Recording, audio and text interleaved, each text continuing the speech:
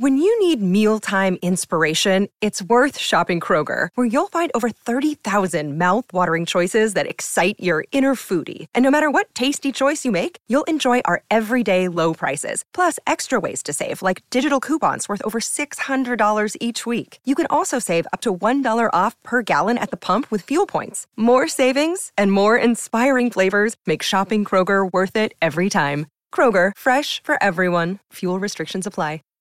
Save big on your Memorial Day barbecue, all in the Kroger app. Get half gallons of delicious Kroger milk for $1.29 each. Then get flavorful Tyson natural boneless chicken breasts for $2.49 a pound, all with your card and a digital coupon. Shop these deals at your local Kroger today, or tap the screen now to download the Kroger app to save big today. Kroger, fresh for everyone. Prices and product availability subject to change. Restrictions apply. See site for details.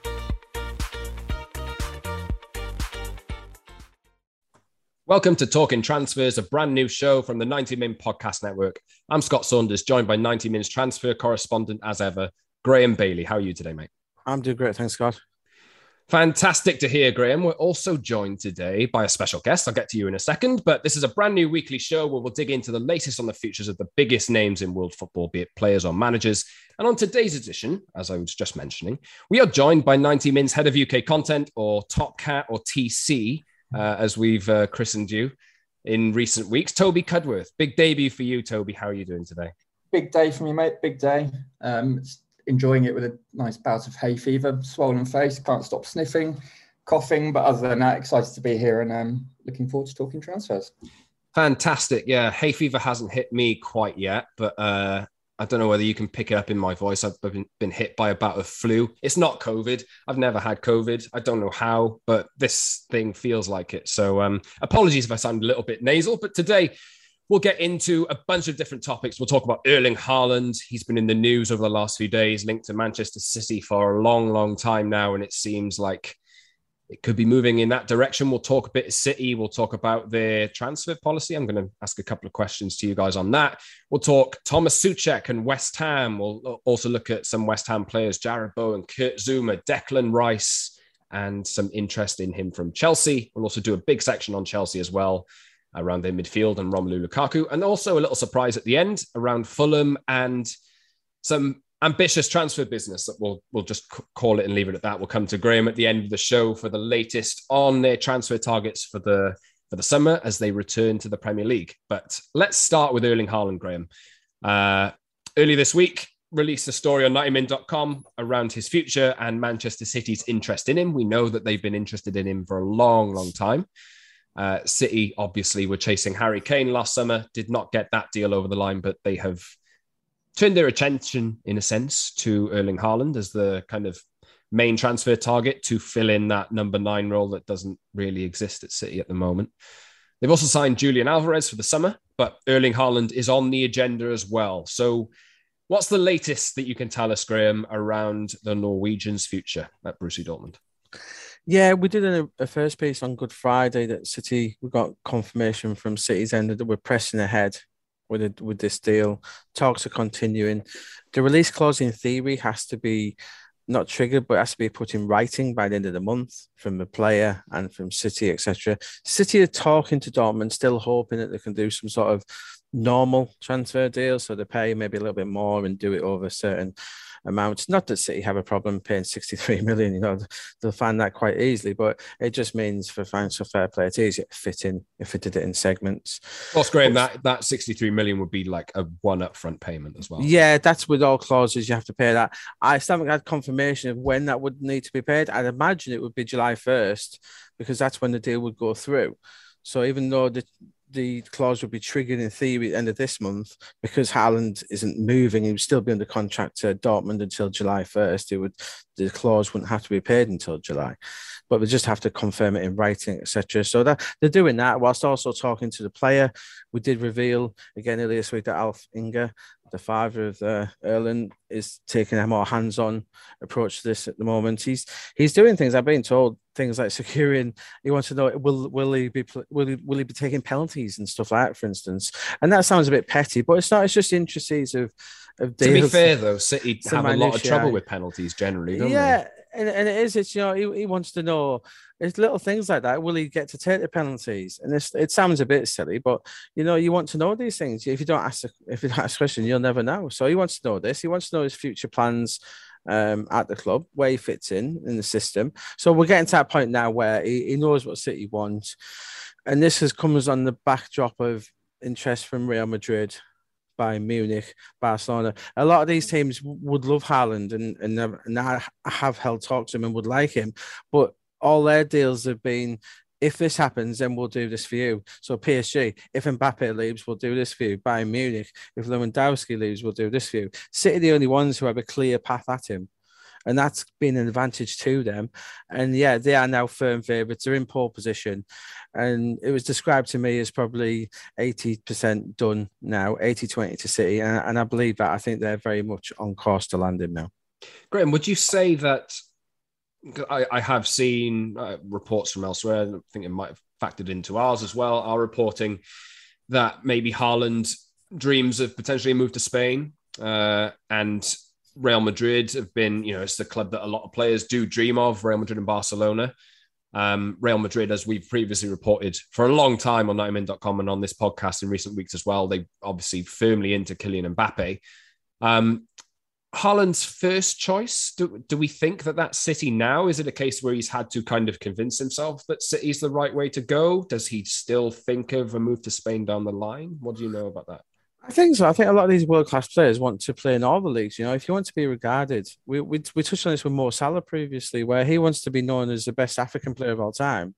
To do that, he knows he needs to probably go and play in Spain for Real Madrid and Barcelona as well. So Haaland, playing for City it was his childhood club. He used to sit on the sidelines with Gio Reyna, his now Dortmund teammate, watching their fathers play. It's quite a romantic in today's money society. It's quite a romantic move that he's going to go and play for his dad's team.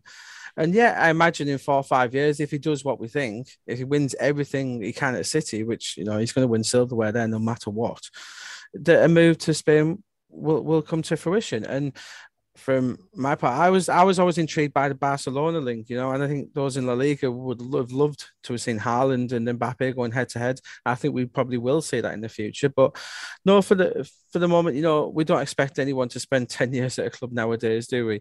So I think that will be a future plan. But yeah, City is one of his dream clubs, and we can't deny that. He's supported City since he was a child. So yeah, I think playing Spain is an ambition of his, but yeah. I think City was a dream move for him as well.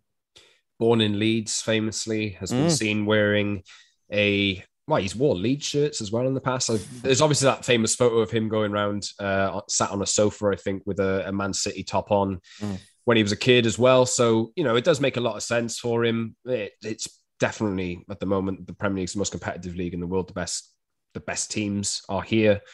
I hope I'm not speaking too soon there, because Real Madrid might have something to say about that, and maybe Villarreal in the Champions League. But we'll see in the next few weeks.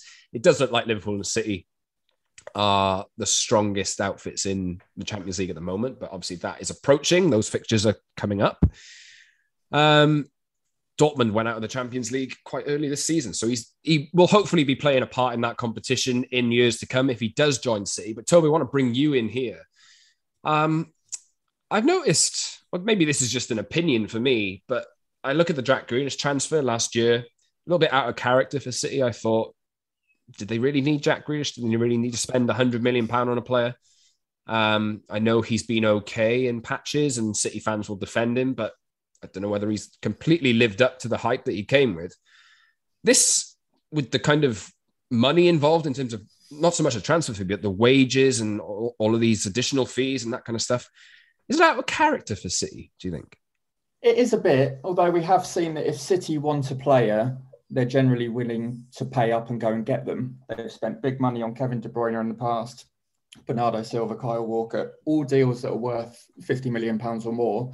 And then they pushed the boat out further to get Grealish last year, a player I didn't think they really needed, to be honest. I think they needed a centre-forward last summer. They didn't get one. And I think Grealish was kind of a backup plan. City would never admit to that being the case, but we've seen that they've tinkered with their front line this season. We've had Phil Foden playing up there for the majority of the time. His biggest fanboy is on this podcast. He is, so I won't say anything too negative about him, and he's been brilliant in that role, to be fair to him. But we also saw Ferran Torres playing centre forward, so it's evident City need a striker. Haaland is probably the best in the business in terms of goal scoring record, but there are concerns as well about his injury records. I had a quick look before we began the podcast. He's had 3 separate injury spells this season, missed the best part of 3 months for Borussia Dortmund. And okay, the numbers don't lie in terms of the goals that he scored and what he can bring to a team, but £100 million plus all of the additional fees that Graham's alluded to is a big, big investment. And I too don't see him being at City for more than 4 or 5 years. I can see it being similar career arc to Ronaldo in a way, of that he did his formative years at Manchester United, really, really got to the top of the game. I think Haaland's on his way to the very top, but he's not there yet.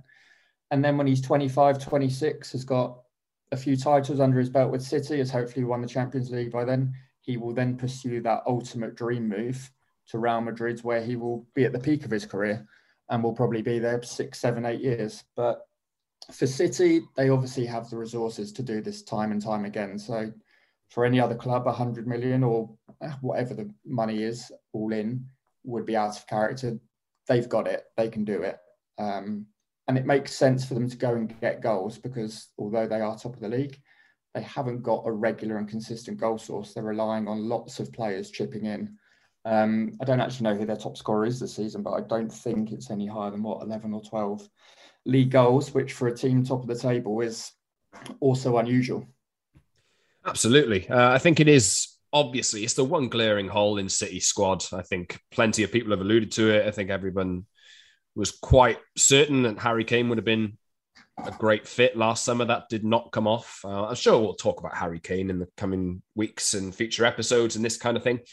But in terms of Erling Haaland, Graham, do you think, you mentioned it was 80% there just now. Do you think this one is something that will be put into bed quite soon? Or any twists to come? Yeah, I do. The only twist I could see could be Chelsea. Getting possibly rid of Lukaku, etc. will come out of Chelsea in a moment. They liked him last summer.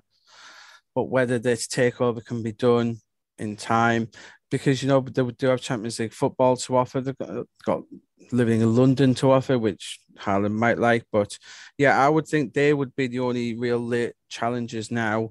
We know Bayern Munich, Oliver Kahn spoke, but he confirmed he looked at the Haaland deal, and I think Bayern would have liked to have taken Haaland if they could have moved Lewandowski to Barcelona. I think that would have been a perfect summer for Bayern.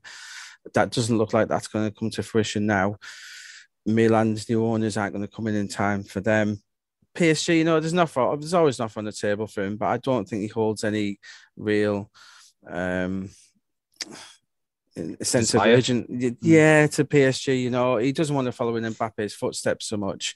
He's already got a bit bitter towards Mbappe, isn't he? He knows Mbappe is Real Madrid's first choice, which I think has been his real, and not annoyance, but his real hesitancy towards Real Madrid. He knows he's second choice there. We all know that, and I think that's played a big role in this City thing as well, where he's not going to hang on for Real Madrid just in case they don't get Mbappe, because that'll just be hung around his neck for his entire career at Real Madrid. You're always second choice. The Spanish media wouldn't let him forget it, would they? We know how the Spanish media treat players. But yeah, it would have been nice to maybe see a revival of the Ronaldo Messi era with Mbappe versus Haaland if he'd have turned up at Barcelona, if they could have.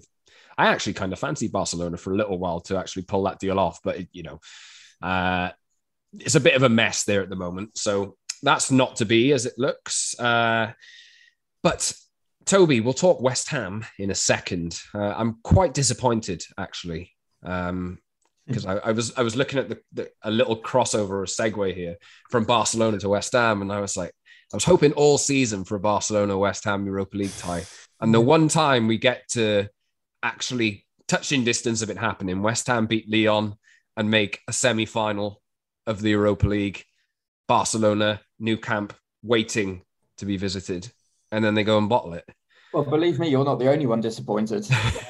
This Europa League run has obviously been far greater than any West Ham fan thought it could possibly have gone. Just being in the group stages was a great experience for us. And then seeing Barca drop out. It was kind of the glamour tie that I think every team dreamed of having. And then it was within touching distance. And then Frankfurt muscle in and stun Barca, who have looked better in the last 6 weeks or so, but they seem to be going back to their old ways. So a lot of problems. And of course, that now opens up the path to the Europa League final, which is a crazy thing to say, but it's a realistic possibility now.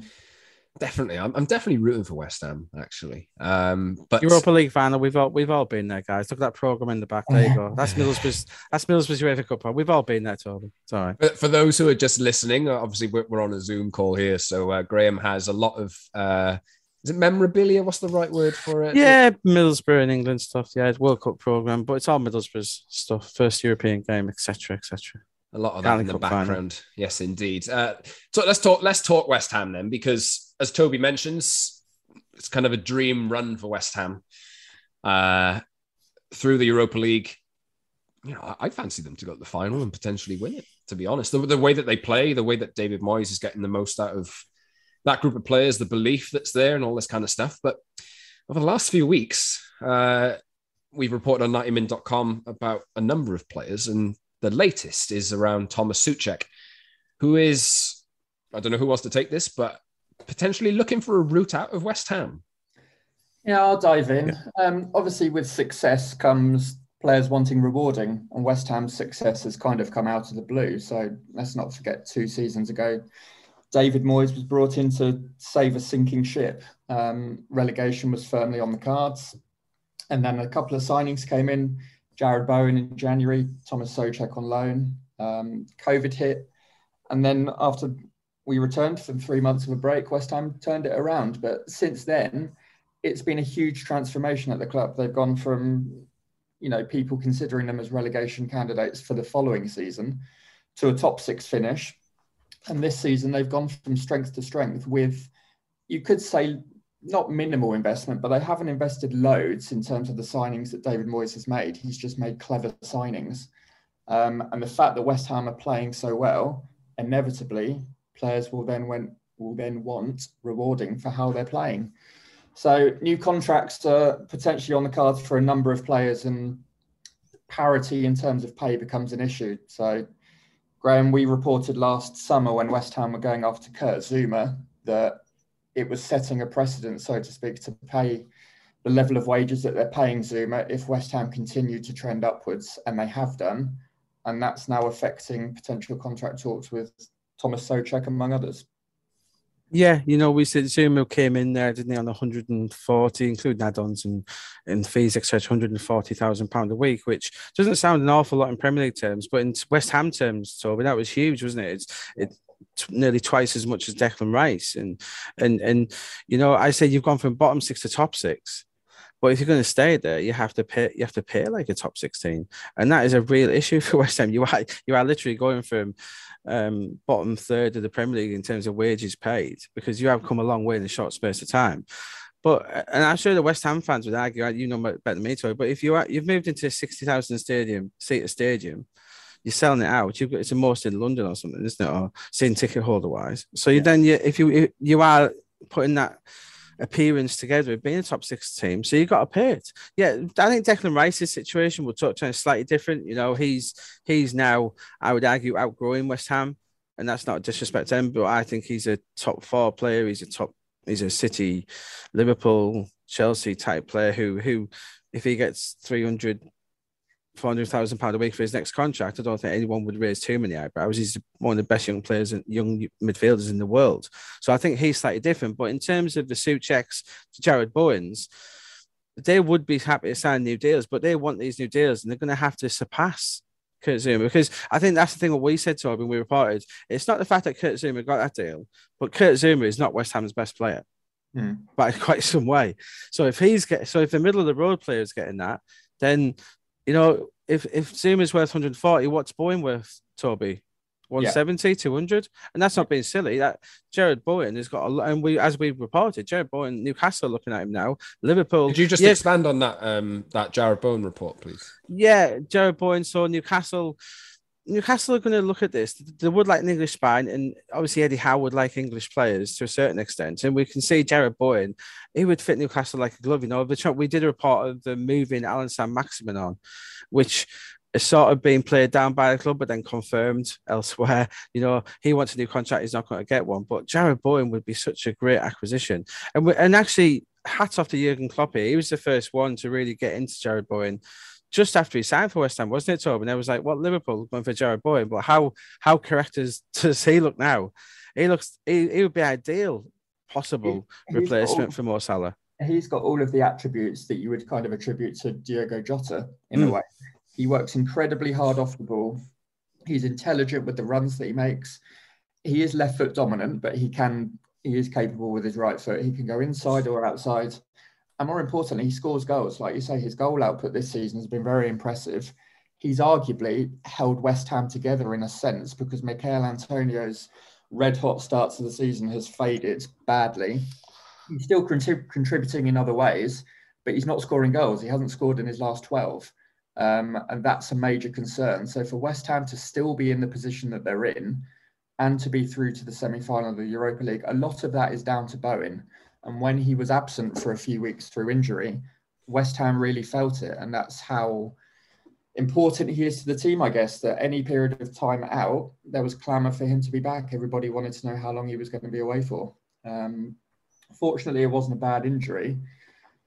Circling back round, I guess, to Thomas Soucek, he is equally as important to this West Ham team. Now, he has come in for criticism, perhaps unfairly, from a section of supporters this season because his goal output hasn't been as impressive as it was last year. That was abnormal last year. Well, he started every Premier League game last year, scored 10 goals, and then went to Euro 2020. He was a key figure for the Czech Republic, so didn't have a break. And then this season, he's played over 3,500 minutes of football again for West Ham. He is absolutely run ragged and has also been playing in a different role. Declan Rice has been given a little bit more freedom to go forward this season and has kind of expanded his skill set in a way and has shown that he's more of a box-to-box midfielder, or he can be at the very least. And Soucek dropped deep as a result. And his goal output has been affected. He's only scored 5 times. He's looked a little leggy. And if you looked at the statistics, his amount of pressures and all of that kind of stuff is way down. But you can't argue that Thomas Soucek isn't a key part of West Ham's team. Take him out of midfield. Who goes in alongside Declan Rice? There's no obvious replacement. David Moyes doesn't fancy Alex Crowell. That much is apparent because he's only played a couple of games this season. Mark Noble's retiring at the end of the season. Soucek is valuable to this West Ham team and he would be open to signing a new contract, but there seems to be a bit of reluctance from West Ham's end to reward him with a new contract because he hasn't been playing at that level, which is surprising because he's only got 2 years left on his deal once we get to this summer. And other clubs are interested in him, Graham. Any potential clubs sniffing around him? Well, we're hearing now. There is clubs interested. His people are telling us, that there are people interested. We don't quite know who they are yet. It'd be speculation at this point, but it is. I'm told it is Premier League interest. And it's not surprising, we see the likes of Calvin Phillips now on the market. Look at the job he's done next to Rice. And you would only have to ask Declan Rice how important a player Thomas Soucek is. Declan Rice has been phenomenal this season.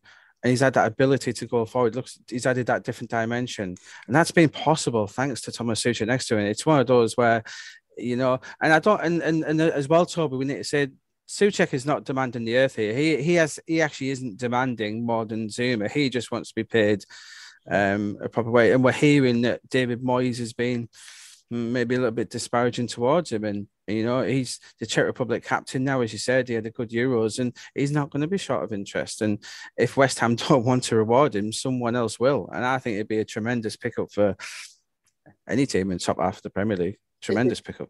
It's important to remember that when he joined, West Ham was 17th. And he is the first cog, I guess, in this West Ham wheel that's now regularly challenging for top 6 and is in the Europa League semi-final. He is a major factor in that turnaround for West Ham. And he's still on the contract that he agreed when West Ham was struggling. So when you thought you were at one point you agreed that you only agreed the £20 million fee, didn't you, Toby? Because you thought you were going to the Championship. Yep. It was one of these you put in the obligation to buy because you thought, oh, we're probably going down here, so we need some quality. We probably won't keep him if we go down. So you got him at a good rate at the time, but he really does perform next to Rice, and it's one where some fans need to keep an eye on here. We do need to make that decision, Toby, don't we? Need to press on, and I do wonder whether we see your new Czech. And we haven't touched on that, have we? So your new owner, soon to be a new owner in the next few years, we understand, is from the Czech Republic, and you do wonder whether he steps in at some point and makes sure his favourite player stays at the club. Yeah, you'd have thought so. West Ham are kind of at a crossroads where they need to strengthen the squad in terms of depth. We've seen that the same starting 11 is playing most of the time, week in, week out. He's almost got lucky, David Moyes, hasn't he? He took that decision in January. I know West Ham bid for the players, but how serious they were. But he's taken that decision not to spend the money, and you've managed to get through without the extra striker somehow. And he's almost been a bit fortunate, hasn't he, to get through? Well, put it this way, they can't do it again next season. They've been extremely fortunate with injuries. There's been a couple, but nothing major. The spine of the team hasn't been ripped out. And if that did happen, West Ham wouldn't be challenging for the top six, that's for sure. But they now have to balance bringing in new players because they do need depth.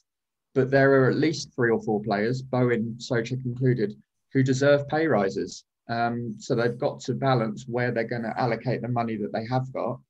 And as you say, the Czech investment is probably going to need to play a bit of a role in this because we've seen over the past that Sullivan, Gold and Brady are perhaps not willing to put in the investment necessarily unless they're absolutely sure.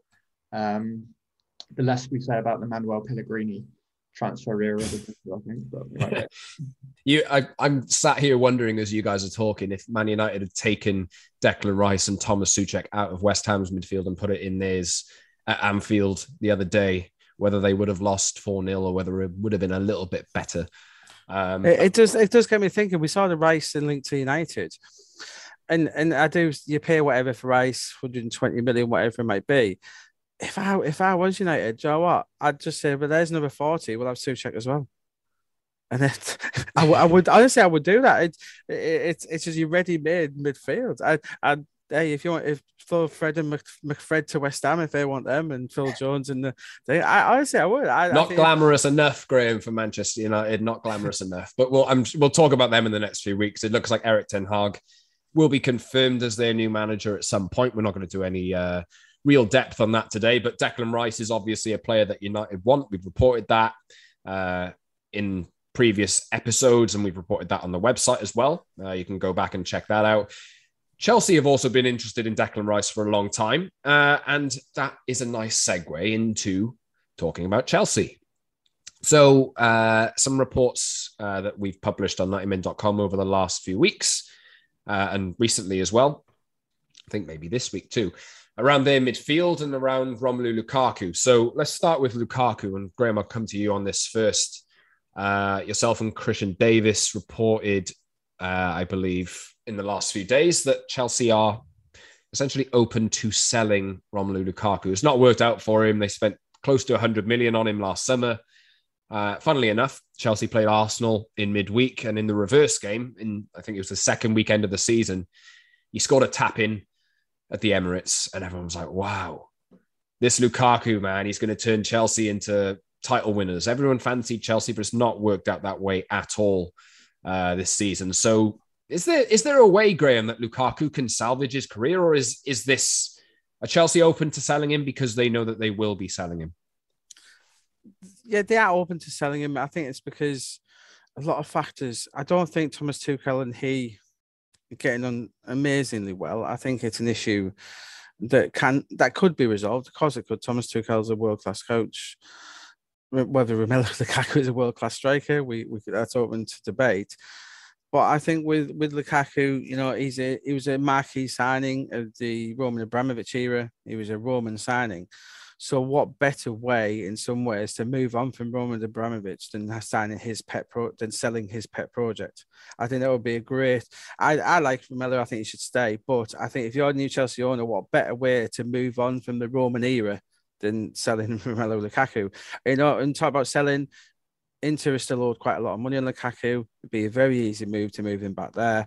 Inter, they're going to lose Lautaro Martinez, but Lukaku and maybe Dybala, there's an upgrade there for them. And as I've said before on the show, I think Chelsea have got a lot of work to do in that final third. I think, and I've said this before, Ziyech, Hudson-Odoi, Pulisic, and Werner. They need to get rid of those four, scrap them four. If you took them out of Chelsea's team now, they wouldn't miss them. Them four do not do anything. Timo's having a renaissance in form. No, they're not good enough. Them four are not good enough. They wouldn't get anywhere near Liverpool and City. And that's where Chelsea are. If they make signings in the team, you're competing with Chelsea and Liverpool. Sorry, you're competing with Man City and Liverpool. That's where Chelsea are. And so you're not building for the future. And those four are just not good enough. Ziyech, Pulisic and Werner, I think have been absolute disasters.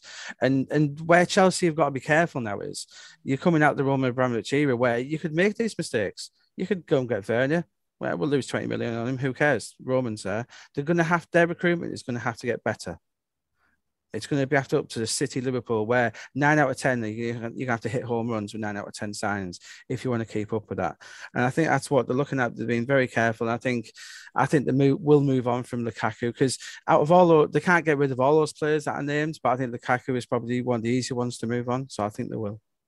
I believe that Toby, we reported PSG interest in Lukaku as well. What makes sense for you with Lukaku? To be honest, I think the most obvious thing is for Lukaku to go back to Serie A. He looked incredibly comfortable there. He was brilliant for Inter for 2 seasons. He and Martinez, I know Martinez is looking likely to leave. They made Inter into the team that they are now, in a way. They were a fantastic duo who had kind of a telepathic understanding, and Antonio Conte's coaching methods got the best out of them. I can't see Lukaku going to PSG in all truth. I can understand the link. But I just don't see Lukaku fitting in necessarily with how PSG play. And I think he's been quite open. Of course. How did PSG play, though? It's just leave the front three at the front, right? With Ronaldo. With Ronaldo. It'll be the answer in 3 months with Ronaldo. Lukaku just seemed to... He's spoken fondly of his time at Inter as well, hasn't he? We had that bizarre interview where he was... Probably, I think Conte and Paratici would love him at Tottenham, but obviously that's not going to happen. Can you imagine a Harry Kane, Romelu Lukaku front two? Can you imagine a Harry Kane Lukaku swap deal? I still think Romelu Lukaku has got a lot to offer. When he was at Manchester United, he was getting slated as well. We were together on this, weren't we? And we were united in that Lukaku's got a cracking goal record. He brings so much. He unfortunately just doesn't fit into what... It was that thing, was it? 20 goals a season isn't good enough. We want that more. We want that edge and spark. But now if you offered it to them, it was a guaranteed 20 goals a season, man, in the Premier League, wasn't he? He really often not used properly either. And I think that's probably been the case at Chelsea as well. Yeah, well, Romello didn't like Ole Gunnar, and I think he's been proven right in that regard as a coach. Let's also talk a bit more about Chelsea and their midfield, a report that we've established earlier this week. Around just a bunch of decisions to be made in midfield, really. Graham, you're in a better position to talk about this than I am, but it involves potential incomings. Obviously, Declan Rice, as we mentioned, is interesting Chelsea, but he's going to have such a massive price tag on him that not impossible to get him out, but it's going to be difficult. And there's other players there's Tchouaméni in Ligue 1 who is probably half the price. And there's other players that are out of contract soon that kind of have to be dealt with as well. So what's the latest on their midfield? Yeah, they've got a lot of decisions to make. Similar to a lot of players who are out of contract in 2023. We've got Jorginho and Kante. Both of them won't be getting new deals. Kante, there's an acceptance in the Chelsea as a club that Kante is probably slightly past his peak now. But, if he wants to stay, he will be getting a new deal out of loyalty, but he's still a very good Premier League performer. But I think that we'll see Jorginho probably moving back to Serie A. That likely to be this summer. We know a lot of teams like him there, Juventus, etc. But Lazio's an option there with Sarri in charge there, and we'll come on. That might in turn affect other deals, which we'll come on to later in the pod. But yeah, so I think there'll be a little bit of a mix there because Conor Gallagher's coming back in here as well. I think Mason Mount will drop deeper. I think Mason Mount is so much of a better player in midfield. He's been forced to play in his forward role because of those inadequacies of the other players we've mentioned. But I think we could see a Mount Gallagher with another Jorginho will be gone. I think so. It'll be Kovacic and Kante. We could see that as a midfield three. I think that'd be outstanding. Chelsea are getting a 75, 80 million pound player. I love Gallagher. I think he's a young player of the year in the Premier League this year.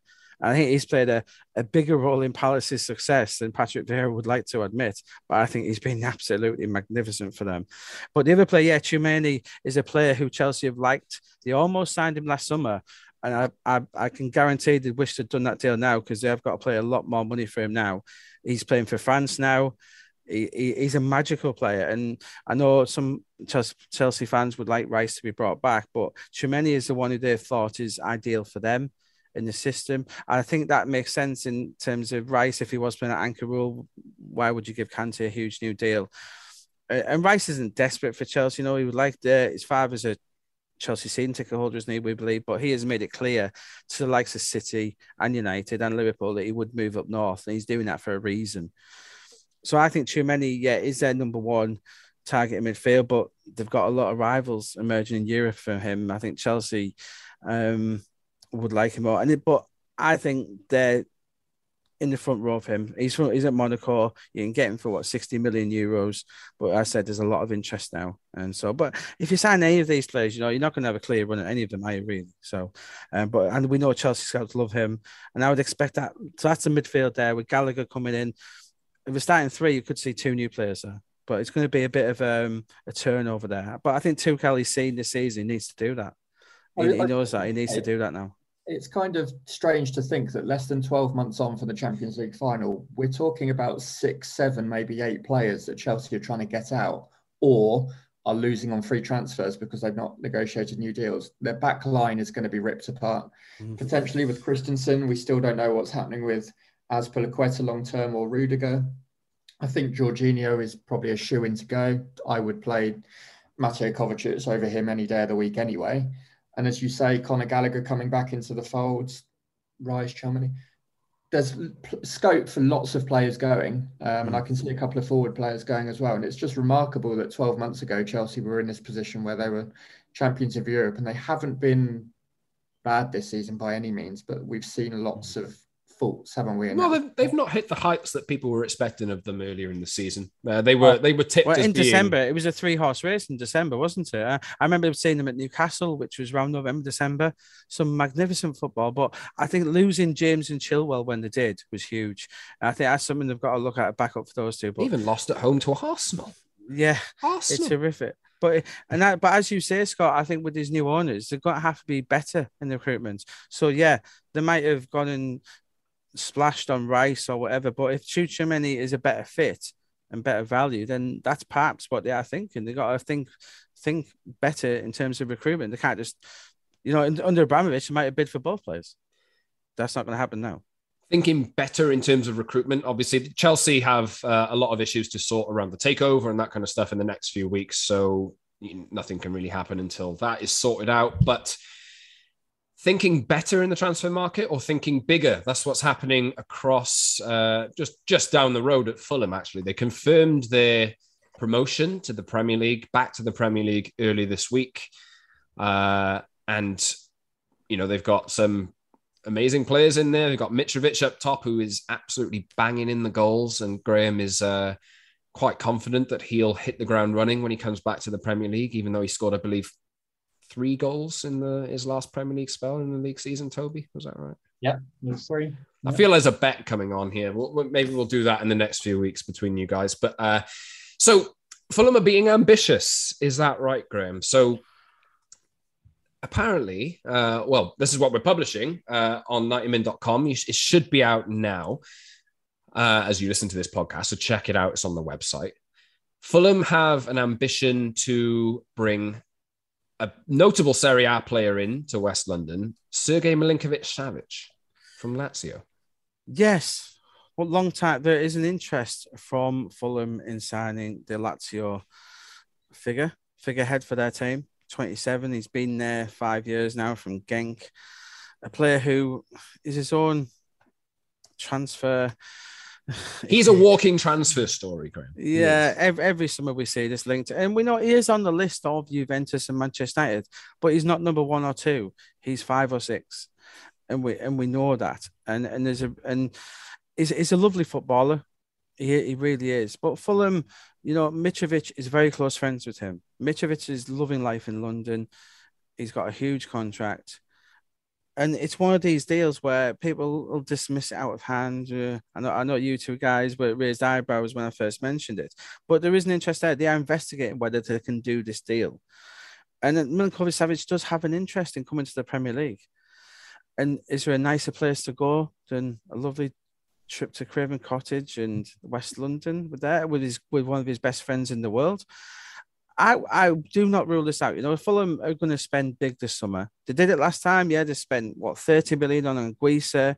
They signed Seri from Nice for similar amounts. So they've got a history of spending big when it comes to these players, and Fulham will give him the wages he wants. So I see it's being explained to me why couldn't Milinkovic-Savic come to England for 12 months, and then if he does pull up trees like some would think he would, then you can move on. A bit like, what about when Haaland went to Newcastle for 12 months because no one else really were convinced, and then he went to Liverpool. It could be a similar take to that. I don't dismiss this one. I would think it's one to keep an eye on, and I think if he does want to come to London, yeah, big fish in a small pond, you could argue, but it's a good way to settle in the Premier League, isn't it? If that is the case, and also a little nugget on the bottom of this, his brother Vanya.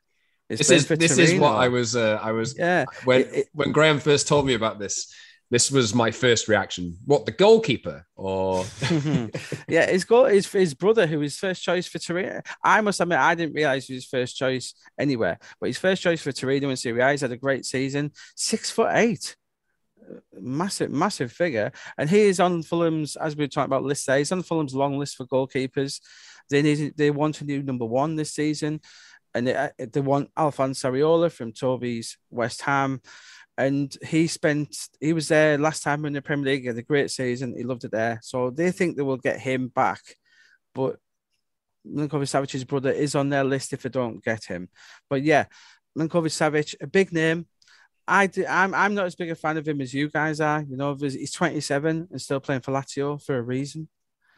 And I think he's gettable, I believe, for Fulham. And I think I would love to see this. If it makes the mighty Mitro, even happier, go for it. Can I just propose this, Graham? Because we're going to go into debate mode here, right? So we have Thomas Soucek, 27 years old, 31 appearances this season in the Premier League, 5 goals. And last season, obviously, we mentioned he scored a few as well. Milinkovic-Savic this season, 27 years old, 9 goals, 10 assists in the league for Lazio. Similar? Because we were talking Soucek up quite highly, and Milinkovic-Savic perhaps. Toby, I'll bring you in here because I rate him quite highly. Yeah, Milinkovic-Savic is a player that, I don't watch Serie A too closely, but I know he's one of the standout players. And when we actually mentioned this link to one of our Italian colleagues, his jaw almost hit the floor because he's a Roma fan. And he rates Milinkovic-Savic as the best midfielder in Serie A.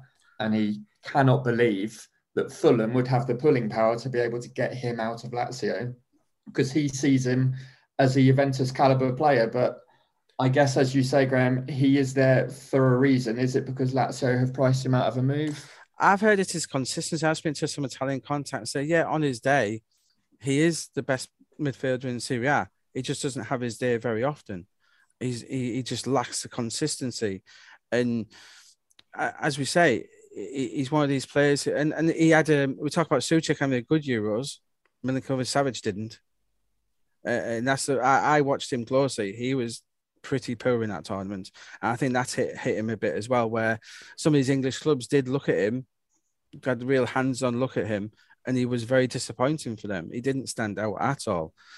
And I think that has impacted him. And he might, if he does want this big England, if he does want to join one of these teams, then as I say, what better way to do it? Come to the Premier League for 12 months and show you are one of the best midfielders in Europe.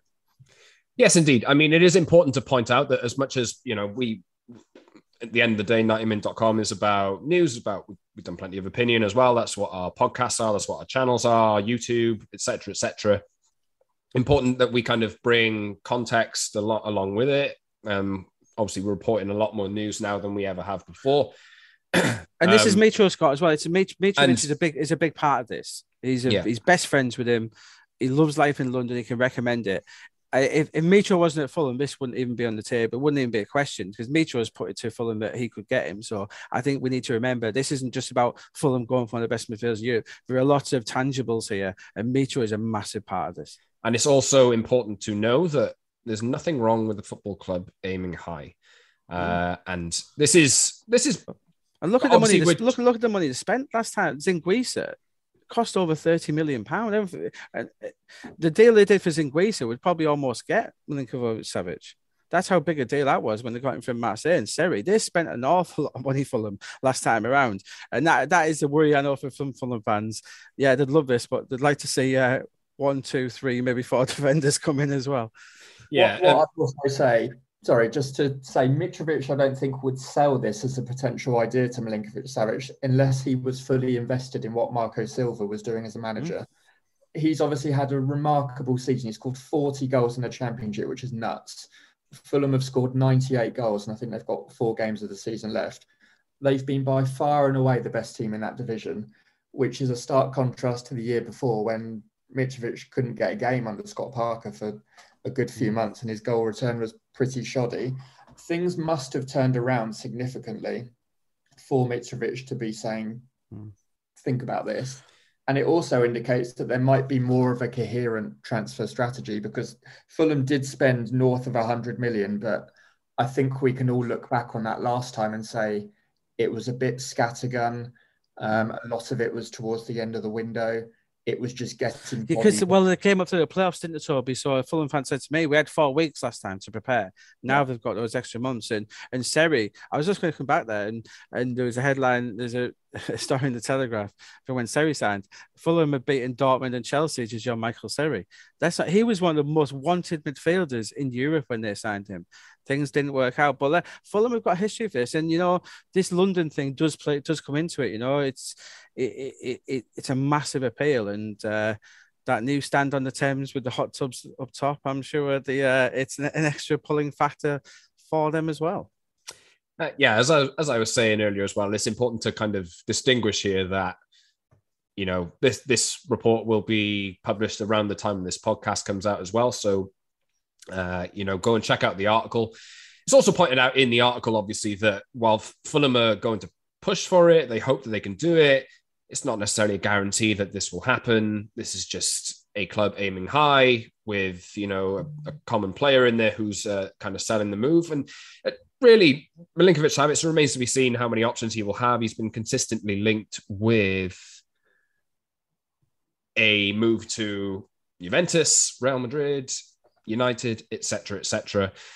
And sorry for actually stopping my my train of thought here, but as we record this, Manchester United have confirmed the new first team manager, Erik Ten Hag. So we weren't planning to do a section on this today. Thank goodness we got it right. Come through. It was right at the end. I thought you were going to shock us. We got it right.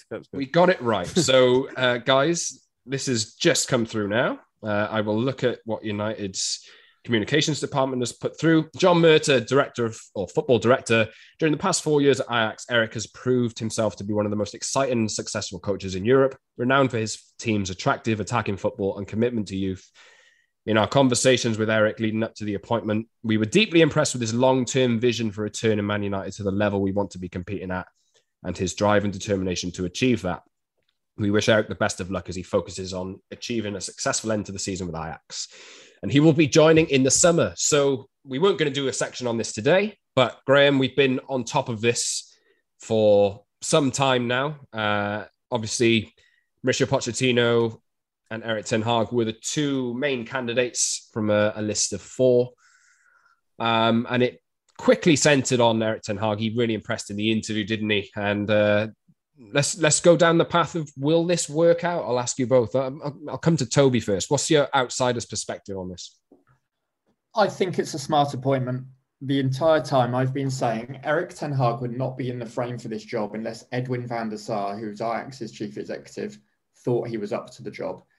His resume in Holland can be scoffed at because people say that the Eredivisie isn't a particularly competitive league, that the win ratio doesn't mean too much, that the style of football can be played in that league because PSV are really their only main challengers. But I've watched Ajax in European competition. They are a superb side. He develops and coaches players. And the one thing Manchester United desperately need right now is a coach. Somebody who can pull the group of players that they've got together. And I don't dispute that at least half of them are not good enough to play for Manchester United. But Ten Hag will be able to mould some of these players and start to change the ethos of the club. And he has a winning mentality. And as I say, Van der Sar, I would imagine, has kind of pushed for this to happen because he feels he's the right man. And I think it's, Pochettino was the other man in consideration. His stock has been potentially damaged by being at PSG, perhaps unfairly, because it's Champions League or bust while you're there. I see him sliding back to Spurs at some point in the future. I feel that's more where he's going to end up. And for Ten Hag, this looked like the obvious next step. And for United, it's maybe a sign that they are investing for the long-term future. So I think it's a good move. It won't pay immediate dividends, but it's exciting for United fans. Yeah, and Graham, to wrap up here, we've obviously reported on this for a while, as I've just said. We kind of come to the conclusion on this that Pochettino was perhaps the safe option and maybe got United to a consistent third, consistent fourth Champions League football. Ten Hag has a big ceiling, but he also has plenty of room to kind of, if he does fail, it'll be another massive big failure on the coaching front for United. But it's a risk, but potentially a risk worth taking. Yeah, obviously, it's not one I'd have taken. I'd have gone for Pochettino. I think it's a huge risk. I saw the way that Ajax went out to Benfica in the Champions League. They lost the Dutch Cup final to PSV. And I did tweet this out. It's John Merton making this decision. It's the same John Merton who thought Ole Gunnar Solskjaer was the answer. It's the same John Merton who's built this United team with Ole Gunnar. I think Ole Gunnar's getting off scot-free, by the way, for the state of United at the moment. I think he's getting off absolutely scot-free. And I don't know enough about tonight. I don't know if he's got that voice. I don't think he has got the voice to dominate Old Trafford. And I worry massively for United. With Newcastle coming up on the rails, Leicester will be better. Villa with Gerrard, I think, will make a huge leap forward in the summer. I really worry for United, I must admit. Well, as a United fan, I'm done with worrying and hating football. I'm hoping for a new, fresh era, a new, fresh wave of optimism. There's plenty of players who've got to leave. Ten Hag needs to be supported in the right way behind the scenes. A lot of turnover needs to happen. It's not going to be a quick fix, but hopefully United will be put on the right foot for the years moving forward. That caught us by surprise a little bit, even though we were actually expecting that to happen. Didn't expect it quite at the second that it came. But a little bonus section for you at the end there, if you're still listening. Can I just point out one very worrying thing, Scott? Go on. Rennie Meulenstein is now thought to be being considered as his assistant, together with Mitchell van der Graag, or whatever he's called. But Rennie Meulenstein, if he is being considered, I wonder if United can backtrack on this appointment. Do you want to go into more depth there, Graham? Well, if United think that Rennie Meulenstein is the answer, what is the question? It's all about that past experience that United have been going by. They want to retain the culture and all this kind of stuff. It's very, very important. So that's an understandable. Yeah, the only thing that matters is having somebody who was around during the Sir Alex Ferguson glory years. So Steve McLaren, the greatest English manager this century. That's who they should be going for. My good friend Steve. That's the Middlesbrough fan in you talking, Graham. Let's wrap up anyway. We've done a lot of chat today. We've gone nearly 53 minutes, I think. So that's a little bit more than we bargained for. We were going to wrap up at about 45, but obviously that Ten Hag news caught us on the hop a little bit, so I apologize for kind of stumbling over my words as I saw that come through. But just a reminder, please subscribe on all your major podcast platforms to the show, Talking Transfers, and follow us on Twitter too. My @ is @_Scott Saunders. Graham is at Graham Bailey, and Toby is Toby_Cudworth. You can also visit 90min.com/talking transfers as well. There should be a lot of content going on that page for the weeks to come. So you can keep up to date with everything on the podcast and everything on the site there if you would like to.